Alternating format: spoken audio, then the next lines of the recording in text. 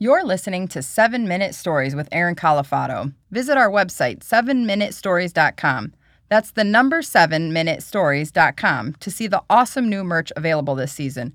Choose from stickers, koozies, t-shirts, tote bags, and more. I have to say, the tote bag is my favorite. This episode, the Brick Walkway.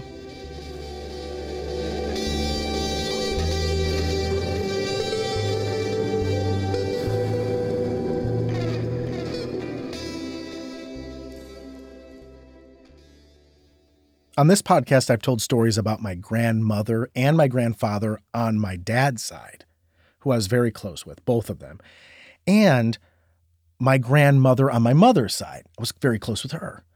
But I've never told a story about my mother's father, my grandpa. His name was Doril. People called him Don. And the reason why I'm bringing this up is that last night, my mom sends me a text with a picture. I think she got it from her sister through a text chain. Next thing I know, I'm looking at this picture of my grandfather, her dad. And he's got to be 16 or 18 years old. And he's in a sporting picture, like with a team. It's got to be in high school or something like that. And I'm zooming in on my phone on this picture. I mean, I'm looking at it right now. And it's incredible. This guy looks exactly like I did at that age. Like, not just a little bit. It's like I'm looking at my reflection in a 1930s film. And it really just hit me. I'm like, holy shit.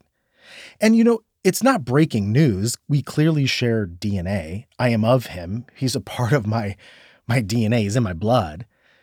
But with this kind of close resemblance, it was just a little bit jarring to look at it, and it's like I'm looking at myself in the past. But what makes this phenomenon even stranger is to look at a picture of someone that looks just like you, exactly like you, and you not know who they are really. And it's not his fault or my fault. He passed away when I was 7, and I only have 3 memories of him. And as I'm looking at this picture, I'm trying to put these memories together and see if I can try to uncover something about him that connects me and both of us to this image. Now, all 3 memories take place literally over the river and through the woods in this little house in the middle of nowhere in Ashtabula County in Ohio, and that borders Erie, Pennsylvania. And the number one feature in this area, especially in the wintertime, is the amount of freaking snow they get out there. And it's probably in my memory because my mom would take my brother and I and drop us off for winter break at my grandmother and grandfather's little house. And I just remember all the snow on the trees, and we would be huddled inside this little house. It was cozy, but we were all kind of just stuck in there for weeks, and sometimes we get snowed in. And my first memory is just sitting on the ground, and my grandfather would be in his recliner watching daytime television. And I got to be like 5 years old or something. And I would scoot up to him and like put my feet up in the air, kind of bothering him. And I would say like, put me in jail. And then he would like grab my ankles and pretend to hold on like he was really trying. And then I would escape. And I would come back and go, put me in jail. And then he would do the same thing. And I thought this was the best thing in the world. In my kid brain, you know, and I kept asking him to do it over and over and over again. And he was patient with me, and he would. But I swear he had to be so annoyed by this, because as a kid, you think this is fun. As an adult, you're like, look, I can only do this for so long, kid. And I just want to go back to watching Geraldo. But that's the first memory. That's it. Didn't really have any conversations with him. He wasn't a very open person, didn't talk a lot, at least to me, wasn't gregarious and forthcoming, but he was just quiet and calm and present. That's really all I remember in that scenario.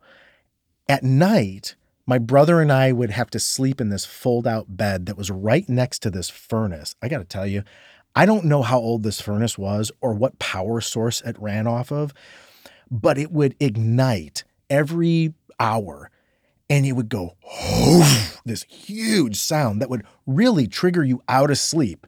You could never really fall asleep because it was so loud. And it kept the house very warm, but I always thought, man, this is like bordering warm and possibly catching the house on fire. So there was this low level of anxiety that would keep my brother and I up as we're sitting in this little house in the middle of nowhere, trapped in the snow. It was kind of scary. And the second memory, which kind of made things worse at night, was I remember the coughing. My grandfather had emphysema. My grandmother had breathing problems too, I think because of secondhand smoke, but he had emphysema, I think also because of when he worked in certain places that had stuff that compromised his lungs. And I don't know exactly how it happened, but all I know is that we'd be laying there at night and it would start off as just a cough, a little cough. And then it would progress into a coughing fit. And really, it was the first time I ever felt like scared for someone's health. I had never been in that position before where I was like, are they going to make it? I mean, it was so bad. You could hear him, my grandmother too, but him particularly struggling to breathe. And this would happen every few hours. And how it would play out is that he would cough so badly that he would have to kind of fumble his way to the bathroom. And I could hear him kind of going through the medicine cabinet and he would get an inhaler and take 2 puffs. And then it would settle it down and then he would go back to sleep. And then it would happen every few hours with the coughing fit. So that with the furnace, we never slept. My brother and I, when we woke up the next morning, it was like we just got back from Studio 54. But man, they would nourish us with an amazing breakfast the next morning. So that sustained us. The third and final memory that I have of him is one of those winters, the snow was getting so bad and people were having a hard time walking back and forth, not just us, but people who would visit other family from their little house to the dirt driveway. And so he decided to build like a brick walkway, at least, that he could shovel and it could provide a path that connected people from the outside world to this house.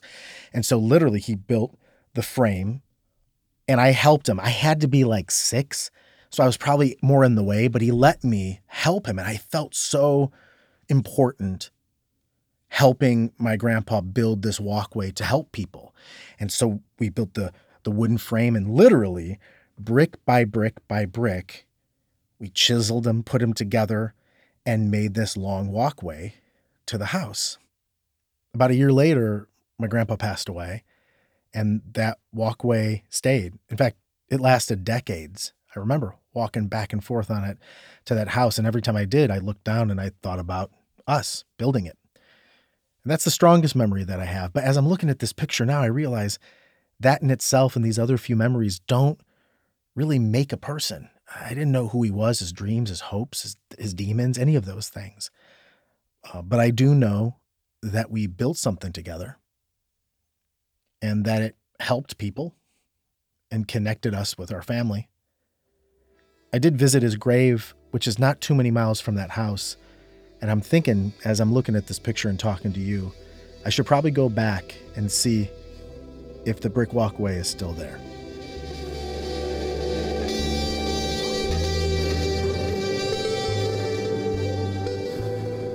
Seven Minute Stories is created and performed by Aaron Calafato.